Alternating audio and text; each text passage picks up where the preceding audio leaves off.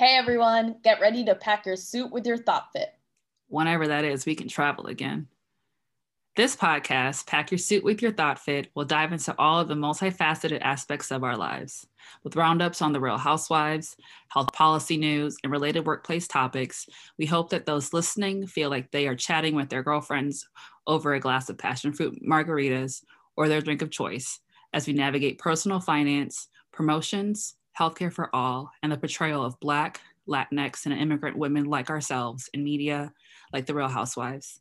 A little bit of a lot, truthfully said. So you may be asking, who are we? How did we meet? Well, as two women of color at a predominantly white institution in the same concentration in grad school, I would say the stars were aligned for Danielle and I to meet and be friends. But more than that, we really were in similar life stages at the time. Post-working world, mid-20s, new city, single and interested in health equity. What began as a working acquaintance, studying together, working on problem sets, giving each other a head nod in the computer lab, soon became a real friendship. We often say in those 2 years, it felt like we lived through hundreds. Now we both work in consulting and are still navigating our 20s together. I completely agree with Lucy. We were destined to be friends. We've been through thick and thin over these last few years and have always been listening ears, sounding boards, problem solvers, and fun seekers together.